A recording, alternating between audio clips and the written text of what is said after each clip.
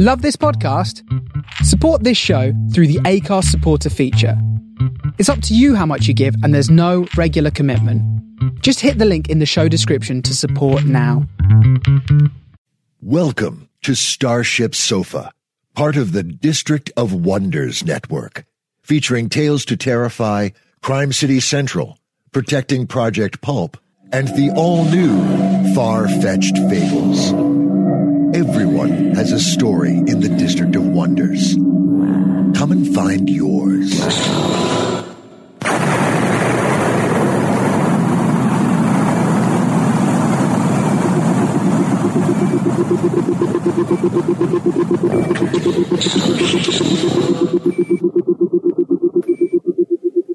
This is the Starship Sofa. Everybody, welcome, hello, and welcome to show 374. I am your host, Tony C. Smith. Hello, everyone. I hope everyone is a big fine and big dandy. Don't forget, this show is sponsored by Octagon Technology. Going from 1995 and still going today in 2015. 20 years of helping people and companies with IT projects and problems. If you run a small IT company, Octagon Technology can supply you with hosted exchange services that you can sell on to your clients. They can help your business by supplying a managed off-site backup of essential data to services located in the UK. Big thank you to Diane and Clive. We have two stories in today's show. I'll tell you what's coming up. First one is just a little bit of fiction. It is by Jim Hume, and it is The Alien Alley. Then the main fiction is The Memory Settler's Apprentice by Alvaro Zinos-Amaro. That is all coming in to today's show. I do hope you will stick around and enjoy it.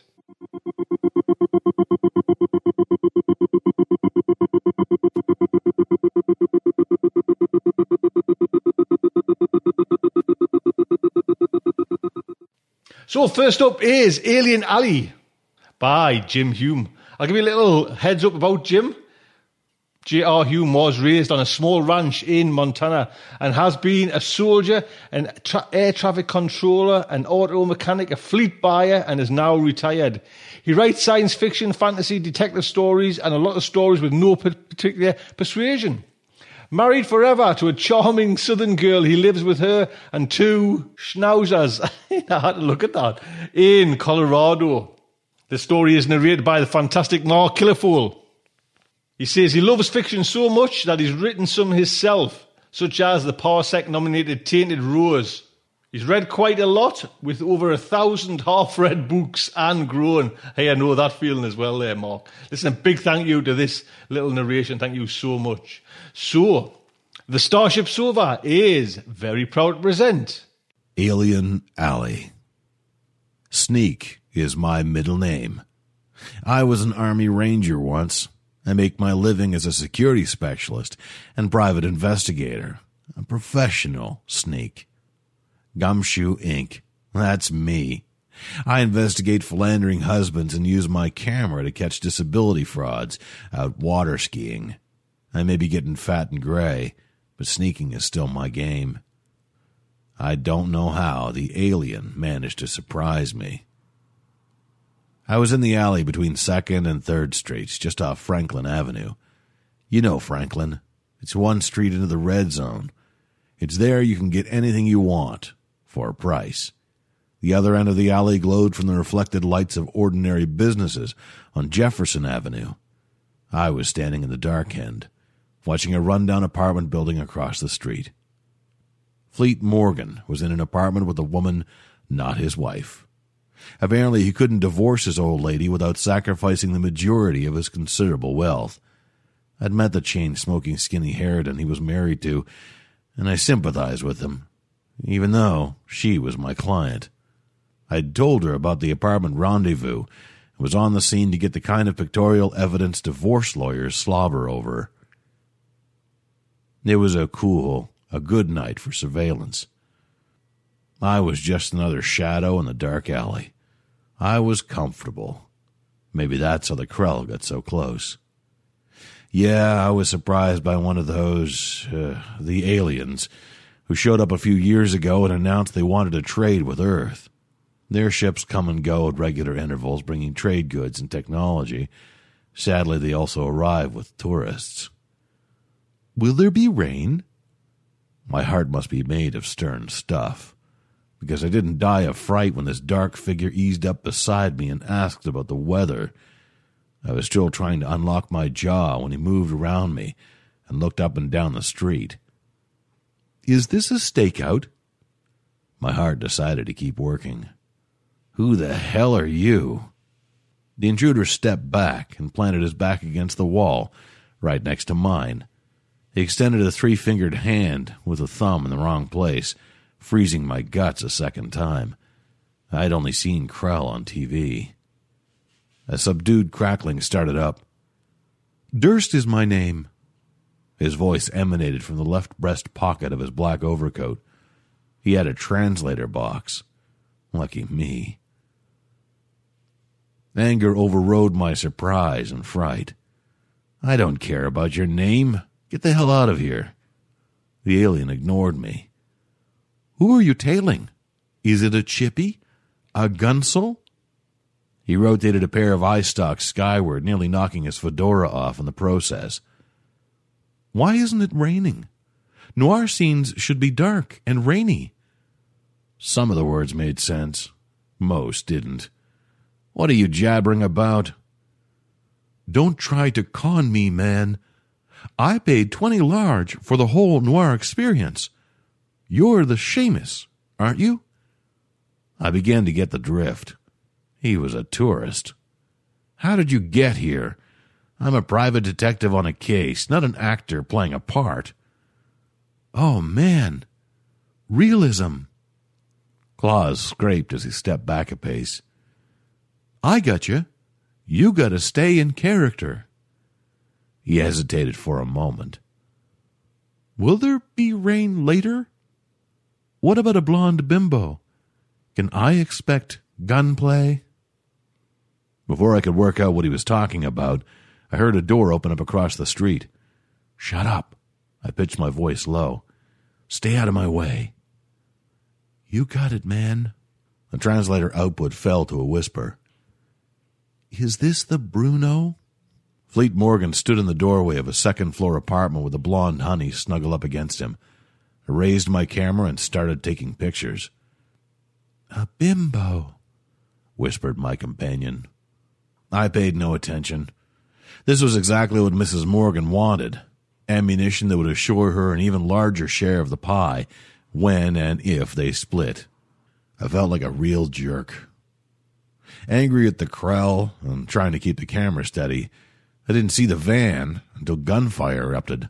There were 2 shooters, one in the passenger seat, one firing out the side door. I saw Fleet shove the woman back into the apartment. Bullets ripped bricks, blasting fragments and dust into the air. Torpedoes with choppers, cried the alien. It was the brick dust that saved Fleet. The gunman lost sight of him as he dropped behind a wrought iron railing and opened fire. He wasn't using any woman's gun either. A slug hit the engine block with a resounding clang. I didn't see where the other bullets went, except for the one that took out Durst. The van plowed into a parked car. Nobody got out. The engine thrashed and banged for a few seconds, then lurched to a stop. Fleet disappeared back into the apartment. A minute or so later, he escorted the blonde down to her car. She got in and drove away. Durst must have been wearing a locating device, because his handlers arrived before the cops. They hustled the alien into a black van. One listened to my story and shrugged off my concern. He'll be fine. Krell are tough. Tomorrow he'll be bragging about the gunfight he was in. The guy glanced upward. Too bad there wasn't any rain. I told the cops what I'd seen, leaving out the Krell. One shooter lay in the street dead. The other gunster was slumped in the passenger seat. His brains and blood decorated the interior. EMTs had the driver on a gurney. The bullet in his side made him real talkative. He named Mrs. Morgan as his employer. The bitch used me to find Fleet, then put a hit on him. I erased the pictures in my camera. It's time to get out of the business. My sneak is busted.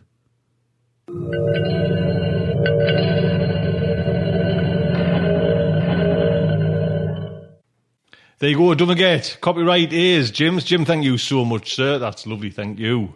And Mark, what can I say? A big thank you, sir.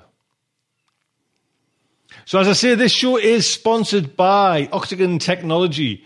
Look out for something special because we're trying to get something special for coming out in a little bit later on in the year by Octagon Technology. But they've been going since 1995, and in this industry, that's an achievement. So please pop over. There'll be a link to Octagon Technology. Just say hello, and it was lovely to kind of meet Clive as well. And check out as well on the blogs, on Clive's blog, but on Twitter as well. Octagon Technology are on Twitter as well, and really supporting StarShipSofa over there. So thank you. So we're coming on to the main fiction, and it is The Memory Settler's Apprentice by Alvaro Zinos-Amaro. The story was originally published in Fantasy Scroll Mag. I'll give you a little heads up about Alvaro. He is the co-author with Robert Silverberg of When the Blue Shift Comes. Alvaro's short fiction and Rising-nominated poetry have appeared in Analog, Nature, Galaxy's Edge, Apex. Alvaro has also published reviews, essays and interviews in the Los Angeles Review of Books, Clark's World, Strange Horizons and elsewhere. He currently edits the blog for Locus Magazine. And this story is narrated by Iba Amicus, who is a nomadic screenwriter. We've played lots of Iba's narrations on this show, and just fantastic. I'll put a little link on, because you know by now who Iba is, so I'll put a little link on there so you can pop over there and say hello. So, the StarShipSofa is very proud to present The Memory Setter's Apprentice by Alvaro Zinos-Amaro. Those who survive combat with the Sarakul return home with holes in their memories. As memory setters, it's our job to delve inside their skulls and repair the damage. When I say our job, I'm stretching the truth, since I'm not yet a memory setter. During my last 3 years of apprenticeship under Master Agoza, I've assisted with many restorations, even completed a few solo, but technically I'm still an apprentice. Tomorrow, that will change. First thing in the morning, Master Agoza will test me. If I pass the test, I'll become a master, able to practice independently. And if I fail, well, I guess then I'll be looking for a different way of supporting the war effort. I'm lying in bed, unable to sleep, when my sister Cora opens the door to the small room we share in the Solace home, one of many in the Kapali province. Cora believes that the government calls these places solace homes because an honest name, like orphan centers, would make people too uncomfortable. It's one of the rare times we agree. I occupy our bunk bed's upper mattress. With the door open, light spilling in from the corridor reveals my open eyes to her. Bayo. She sounds concerned rather than relieved. She closes the door and turns on the light. I expected you'd be getting rest for your big day tomorrow. I wish, I mutter, and sigh heavily. Maybe it was a mistake to tell her about my big day. Though I doubt it was her intention, her comment has piled onto my anxiety. I climb down from the bunk and stand beside the open window. I part the thin curtain and look out onto the moonless night, my back to Cora. She understands this is her cue to change into her night clothes, and does so. There's not much privacy in such cramped quarters. Our system of signals, much needed for a brother and sister sharing a room, evolved quickly after arriving here 6 years ago. How was your shift? I ask without much interest. You know how it goes, she says, similarly unenthusiastic. For the last year, Cora, in addition to apprenticing to become a doctor, has been volunteering her time to help new arrivals. Sometimes, I think she does it just to make me feel lazy by comparison. Truth be told, I'm exhausted, she goes on. Can I turn off the light? Sure. She gets into bed. I continue standing where I am. Even with the window open, the air inside our room is stuffy, as it tends to get during Kapali's scorching, humid summers. I run my hand through my sweat-slicked hair and sigh again. "What's wrong?" Cora asks, turning in bed. "Nothing." "If that were true, you'd be sleeping." "Master Agoza?" I don't answer. She asks, "What happened this time?" "Nothing happened," I snap. "He's just being his usual tight-lipped self." "About the test?" "About everything." "Maybe if you didn't take so much after him, things would be easier. Tell me about the test, and I might be able to help." I can't believe Cora thinks I'm similar to the master in any way. I couldn't be more different from the man. And there's that word she always uses, help. It irritates me so much. Ever since Cora became my guardian, all she's wanted to do was help. If she's so good at helping, maybe she just should have helped Dad stay home instead of getting himself killed at the hands of the Sarakul. Or maybe she should have helped our mom overcome her grief and stopped her from committing suicide shortly after. But no, she was helpless then, just like me. And now she wants to make everything better. Some things just can't be fixed. In the silence that stretches out uncomfortably, I realize maybe I'm being too harsh. I hear myself using the same mind-listing talent that made me an apprentice as a memory setter, and I have to admit, I sound like kind of a jerk. I relent. I don't know what the test will consist of. "What do you mean?" Cora asks, puzzled. When I asked Master Agoza about it, he just said, "You'll either be ready or you won't." Maybe he thinks you'll do well no matter what? I cross my arms. Maybe he doesn't care whether I pass or not. But he's invested so much time in you. Because he enjoys making me suffer. Bayo, stop. If you think that... Look, it doesn't matter what either of us thinks, I say, cutting her off. I can't stomach a lecture right now. I'm going to go get some fresh air. At this hour? Wordlessly, I put on the fresh clothes I had prepared for the morning, step out into the corridor, and let the door behind me click shut. Outside, I breathe deeply in the damp night. The stars are cold pinpricks of light in the black sky. Far away, someone is hollering, or perhaps singing drunkenly. Now that I'm out here, I admit to myself that Cora's concern was justified. Vagabonds and addicts tend to hang around the solace homes, looking for food, access codes to the center, medicines, drugs, whatever. I scan my surroundings. I'm alone. The feeling is familiar to me.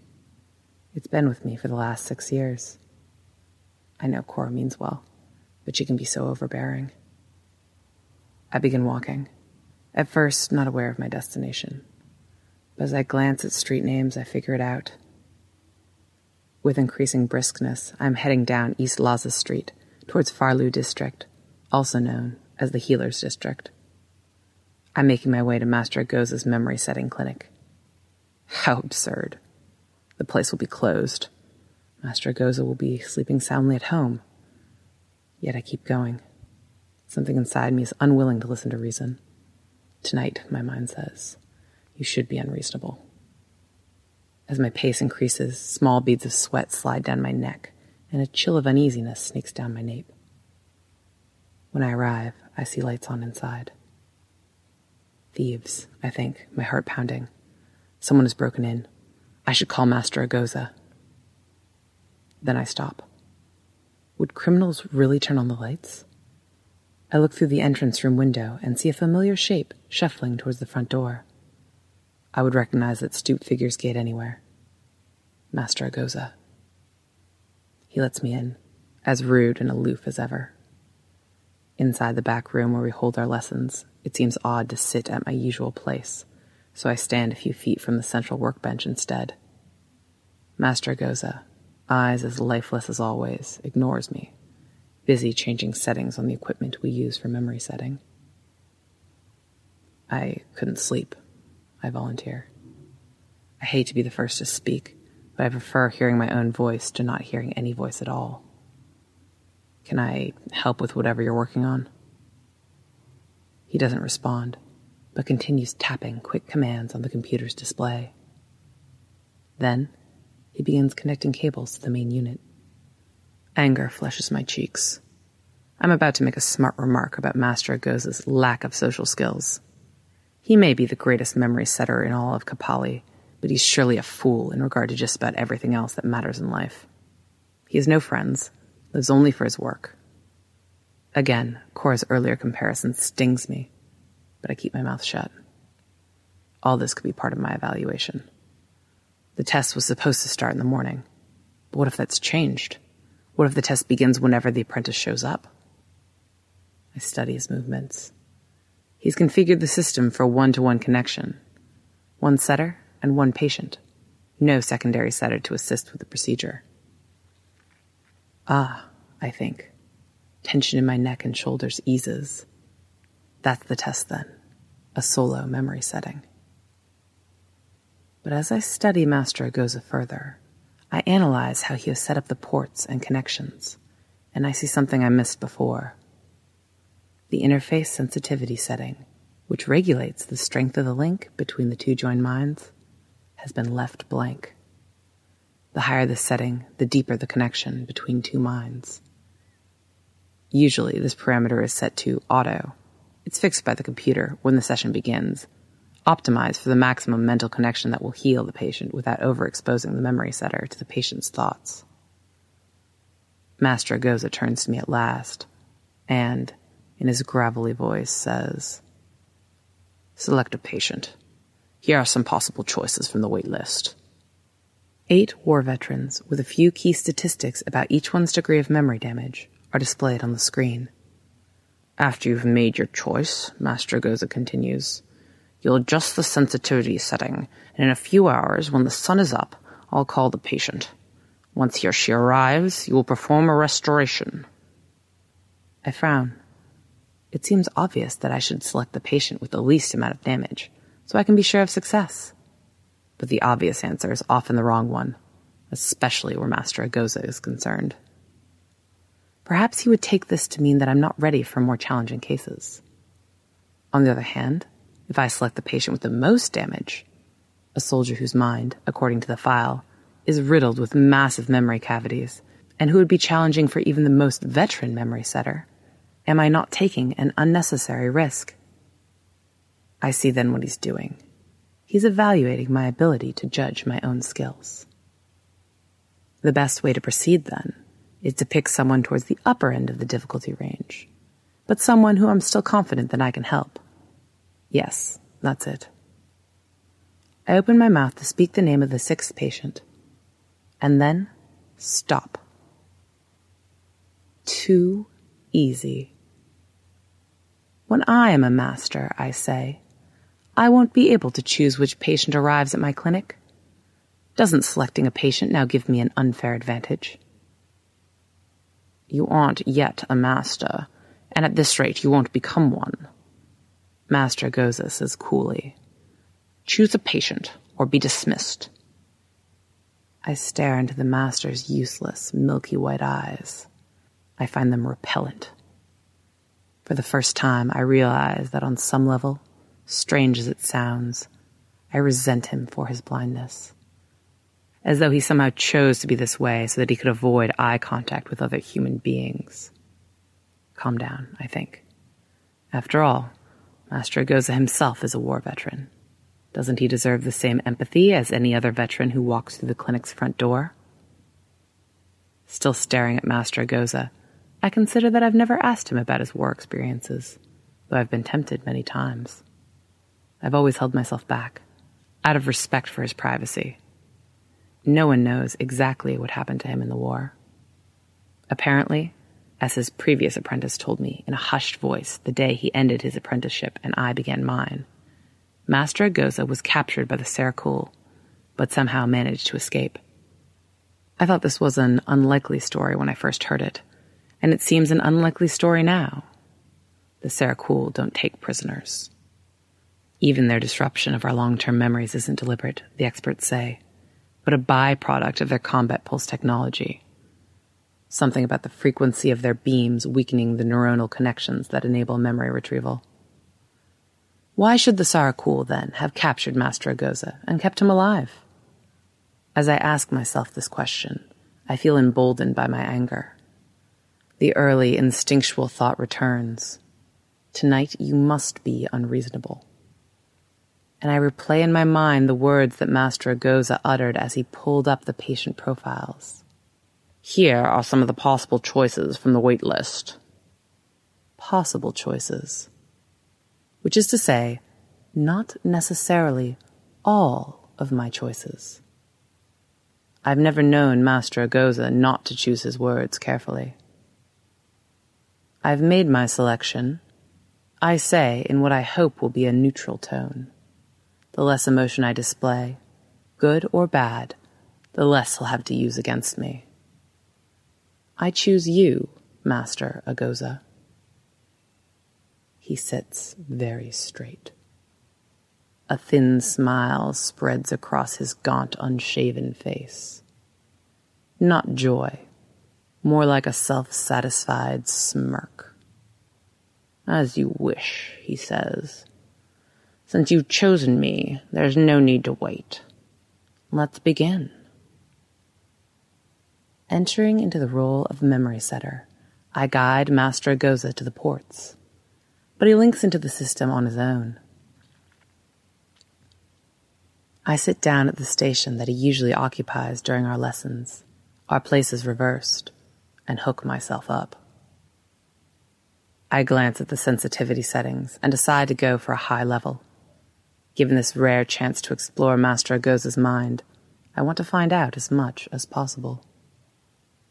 I input the startup command and let him know that I'm about to ask a standard set of pre-connection questions, to which I'll be recording his responses. Have you ever had your memories set before? I begin. No. To the best of your knowledge, and the knowledge of the physician who last examined you, are your memory gaps the result of Sarakul technology? Yes. How extensive is the damage? Please rate your memory loss on a scale of 0 to 10. Who knows, he says. Some days it feels like 0, others like 10. I will set you down as a 5. Have you suffered other injuries in the war? Who hasn't? Please be more specific. In my case, I think it's obvious, he says, and waves a hand in front of his unblinking eyes. Unless you happen to be blind. For the record, visual impairment. Anything else? Yes. I repeat, please be more specific. It's none of your goddamn business. I swallow. Are you being treated for your other difficulties? No treatment is available at the present time. What is your occupation? I help war veterans, and in my free time I turn young pissants into men. I pause. You're an instructor. I am a master memory setter, he corrects. Before that, what did you do? Killed Sarakul. Do you have an emergency contact? No. Next of kin? All deceased. Can we get on with it? In the case of any memory setting, there's a small but non-zero chance of cognitive collapse. In such a situation, to whom do you wish to bequeath your possessions? What do I care? He asks. You can keep my things for all they're worth. Very well. Thank you for answering these questions. The next part of the process. Maybe you weren't listening, but I told you I'm a master memory setter, so I know what the next part of the process is. My pulse quickens. I force myself to engage, to make believe, to pretend that I don't know this man. He's a stranger, a patient I have never seen before. I am a mastery memory setter. I will help him. I will help him. That is all. Using the computer, I prepare my mind with the usual array of cognitive analogs, a vast dictionary of images, sounds, smells, taste, even tactile sensations that will help me through the process. Finally, I say, I'm activating the link now. My mind is hit hard. I've never experienced a tidal wave in real life, but I have to believe this is what it would feel like. A pent-up reservoir of shapeless, inscrutable thoughts crashes into me, testing the limits of my identity. The surge tries to drown out every thought that helps make me, me. My hand bolts forwards towards the sensitivity setting, but before my fingers make contact with the screen, I see that Master Agoza is grinning. That's when I realize he's doing this on purpose, marshaling his thoughts, rallying his mind, trying to invade me with it. Lowering the sensitivity setting would be a sign of weakness, of losing control during the session. I must hold my ground. I lower my hand back down. Just as I feel that I've restored a measure of control, he says with unmistakable smugness, "Are you sure the connection is working? I can't feel a thing." I grunt. Another attack. Attempting to verbalize a response right now would distract me from the task at hand, which is to learn the contours of his mind. I close my eyes and complete a focus-strengthening exercise we have practiced often. Little by little, I feel my mental reserves returning. The writhing sea of foreign thoughts pushing up against me has begun to settle down. I can afford to speak again. Sometimes the connection takes a few instants. You should sense it shortly. I have shaped my consciousness into a barrier that fends off the ocean of his otherness. A wide, sturdy, dam-like wall.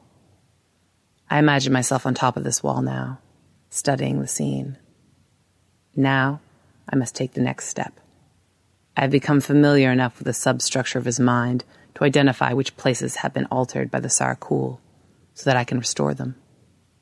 Plunge into the sea. In the real world, traces of spittle line the edges of Master Agoza's lips. Maybe, I dare to think, this is not easy for him. And then, stay on track. What's important is how I'm doing. I'm coping. Good. Time to go deeper. I leap in. I'm instantly chilled by his thoughts. Amazed that anything this icy can move around, let alone be liquid. My real body, sitting by the computer, shivers. In the mindscape, hungry undercurrents tug at me, but I make myself too heavy for them, too burdened by purpose. Mustering all my focus, I plummet down until I hit the seafloor of Master Agoza's mind. At last, with the equivalent of a dull, water-muffled thud, I feel myself on firm ground.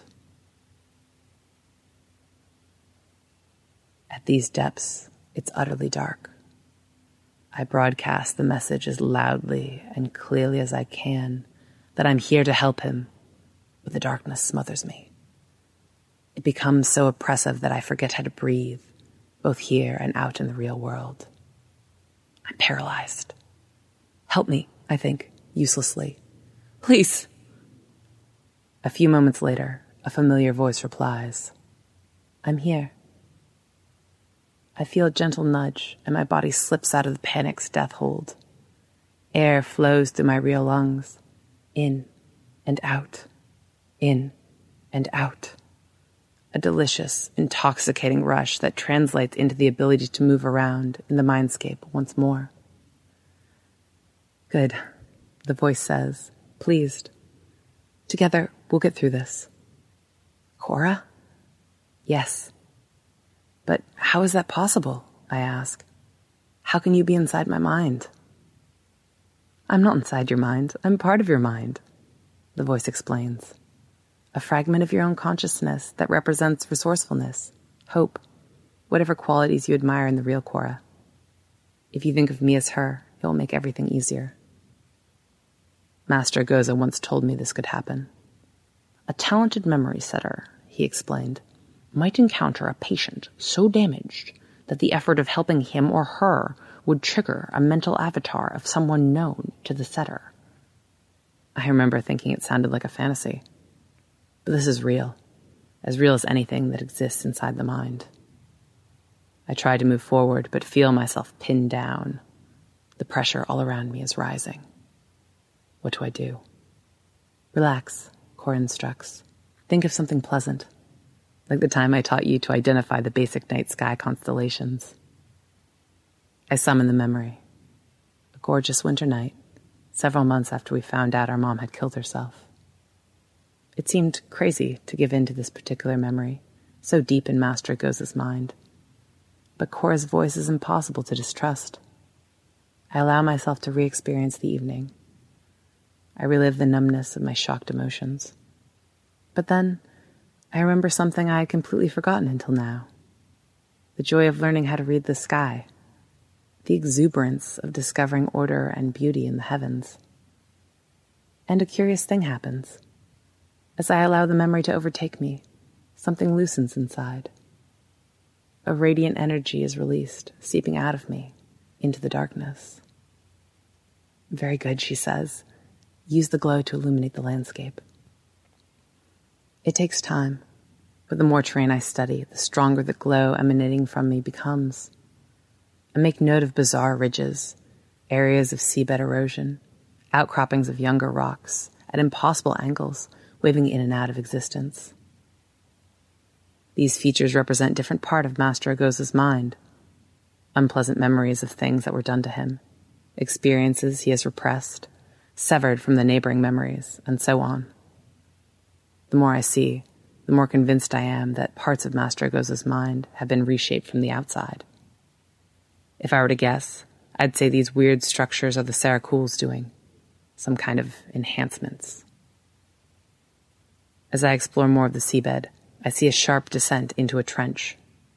With cautious steps, I advance and pause on the edge. The drop is huge. The light stemming from me is not nearly strong enough to penetrate it. As I explore more of the seabed, I see a sharp descent into a trench.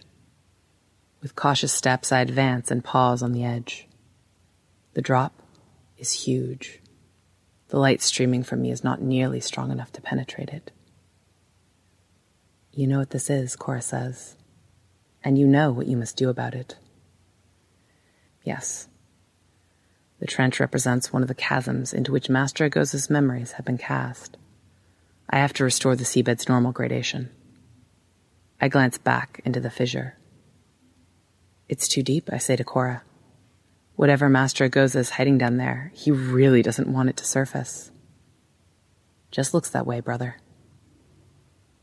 I believe her, which is to say, I believe myself. I give it everything I've got. There's no point, after all, in trying to save my strength. If I can't restore this set of memories, I will have failed. As I concentrate on rising up the trench floor, I think of the real Cora. I feel an unexpectedly poignant upsurge of gratitude. Where would I be without her? A rumbling underfoot pulls me out of the experience. The water around me begins roiling. It's working. The ground must be rising. All I need to do is continue applying pressure.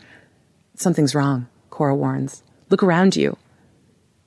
The water has become murky. A cloud of something black is spreading through it like ink. I lose all of my hard-won visibility. Within seconds, the stuff is everywhere, coating my body. Ash. Volcanic ash. The fissure must be the opening to some sort of metaphoric hydrothermal vent, a feature I've never encountered in anyone's mind before, and it is erupting with vicious force. The seabed shakes, and the pressure front generated by the spewing black material sends me reeling, tumbling away. Spinning wildly, I lose all sense of direction. The real me, in the chair, hyperventilates. Follow the sound of my voice, Cora says. It will lead you back to the surface. But before I can do that, I hit something hard, some sort of underwater barrier. At least it ends my mad careening. After a few moments, I feel my body breathing more regularly again.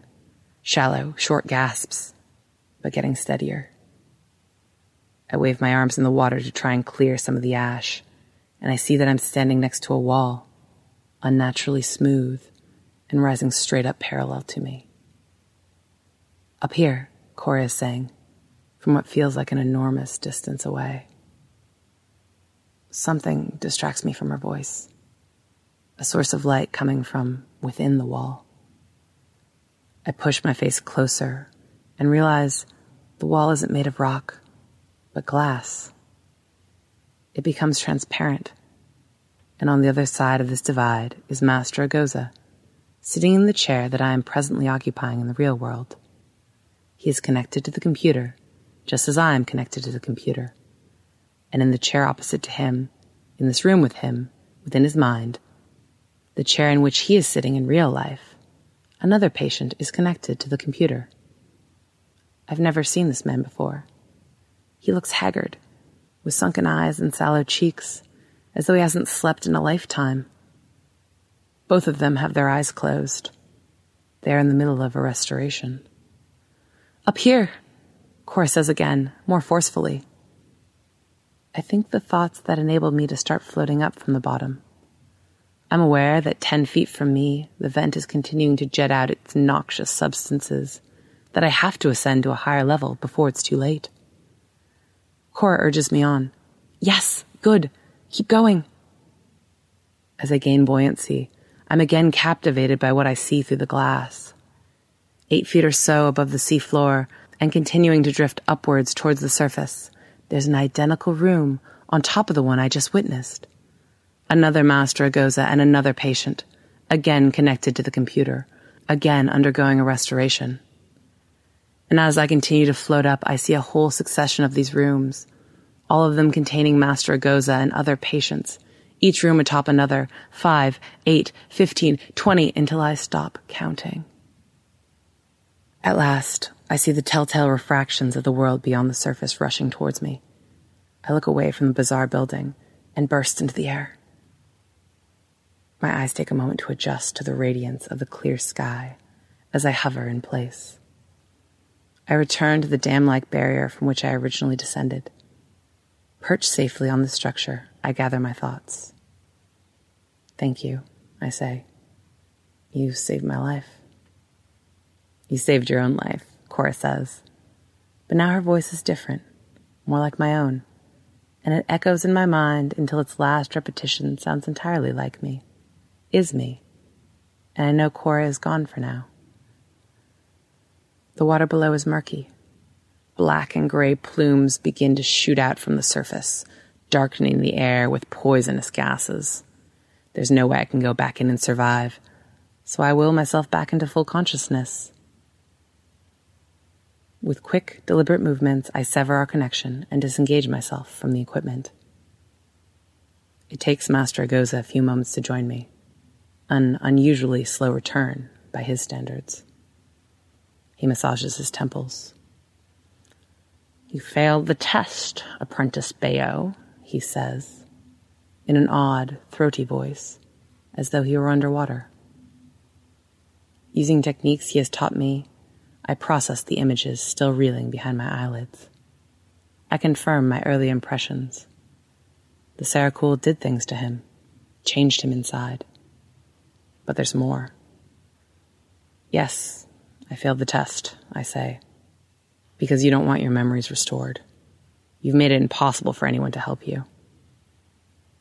Master Agoza's features change, twisting into what on any other day I would label as contempt. But today, I realize it's merely a mask. He leans forward. "You understand nothing." The Sarakul didn't only scramble your memories, they rewired you. They amplified your ability to remain dispassionate. They unleashed something within you. Master Agoza doesn't tell me I'm wrong, so I continue. And you did horrible things. I don't know how exactly, but that volcano deep inside your mind, that must be how you escaped. I hadn't learned how to control it yet. Master Agoza whispers. Is that remorse in his voice? I also saw how many vets you've helped since returning home. That's your penance, isn't it? Not nearly enough, he replies, slowly shaking his head. And then I understand what he's been hiding from me. The truth he has kept from me during our joined restorations. That's the way it is for all memory setters, isn't it, Master Agoza? Deadening oneself to the emotions inside others' minds is the only way to get the job done. The better your skills, the colder you become, until you're no longer quite human. The price we pay, he says. His voice is far away. I think about my mom and dad. I think about Cora. No. I get up and walk over to Master Goza. Still seated, he turns towards me, as if in slow motion. At this distance, I can see deep black lines under his eyes. He is very pale. You would throw away 3 years of apprenticeship? He asks in a barely audible voice. A solitary tear falls from his right cheek. One can be blind, it seems, and still cry. I place my arms around him. I hold him. My voice doesn't sound like my own. Thank you. And then I leave. I go for a long walk. Eventually, I arrive back at the Solace home. Our room, normally familiar and reassuring to me, feels foreign, as though I'm seeing it for the first time. When I step inside, Cora is snoring madly, but as I approach the bed, she wakes up. I sit by her side, on the floor. I'm sorry, Cora, I say. I've been an ass. Bayo? Concern creases her forehead. The test? She rubs her sleep-addled eyes. I nod. It's all over. I got through it. Thanks to you. She props herself up on her elbows, frown deepening. Me? I nod again. The time for detailed explanations will come later. You passed, then? I failed, I say. But it's for the best. Outside, the sun is rising. Its rays pass easily through the thin curtains, dappling the wall opposite our bunk in golden hues. I hear the patter of feet in the corridor as others wake up and head down to the meal area in search of breakfast. A sloppy, volunteer-served breakfast, but breakfast nonetheless. A new day is beginning. I smile at my sister. It takes a few heartbeats for her to smile back, quizzically at first, then reassured by the warmth and depth of my expression. And we find each other in the moment.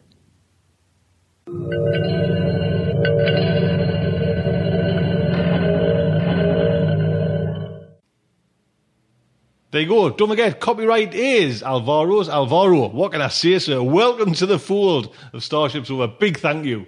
Really nice to have you on board there. And Iba, big hugs, big hugs. Thank you so much. So that is today's show. I hope you enjoyed it. Some fantastic fiction there. Do look out for next week's show. I will be here as usual. It's been a little bit... But we've been right in the middle of decorating 3 rooms at StarShipSofa head HQ, and it's just Wednesday. This Wednesday, it was just kind of finished. Everything's put back together, and me mother's coming to have a look. You know what I mean? Oh, I've got such a headache as well. Oh, I need to listen. Just rambling here. That's me. That's me. Can you hear that? Oh, I forgot to take me 2 headache tablets. So. If you think this show's been a little bit rushed, my apologies. I've got a thumping head. My mother's coming over and we've been decorating for like what seems like eternity now.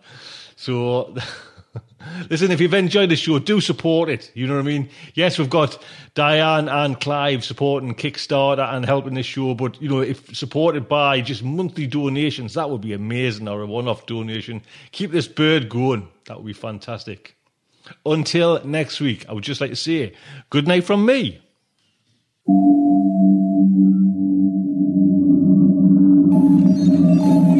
Will our heroes survive this terrible ordeal? Can they win through with their integrity unscathed?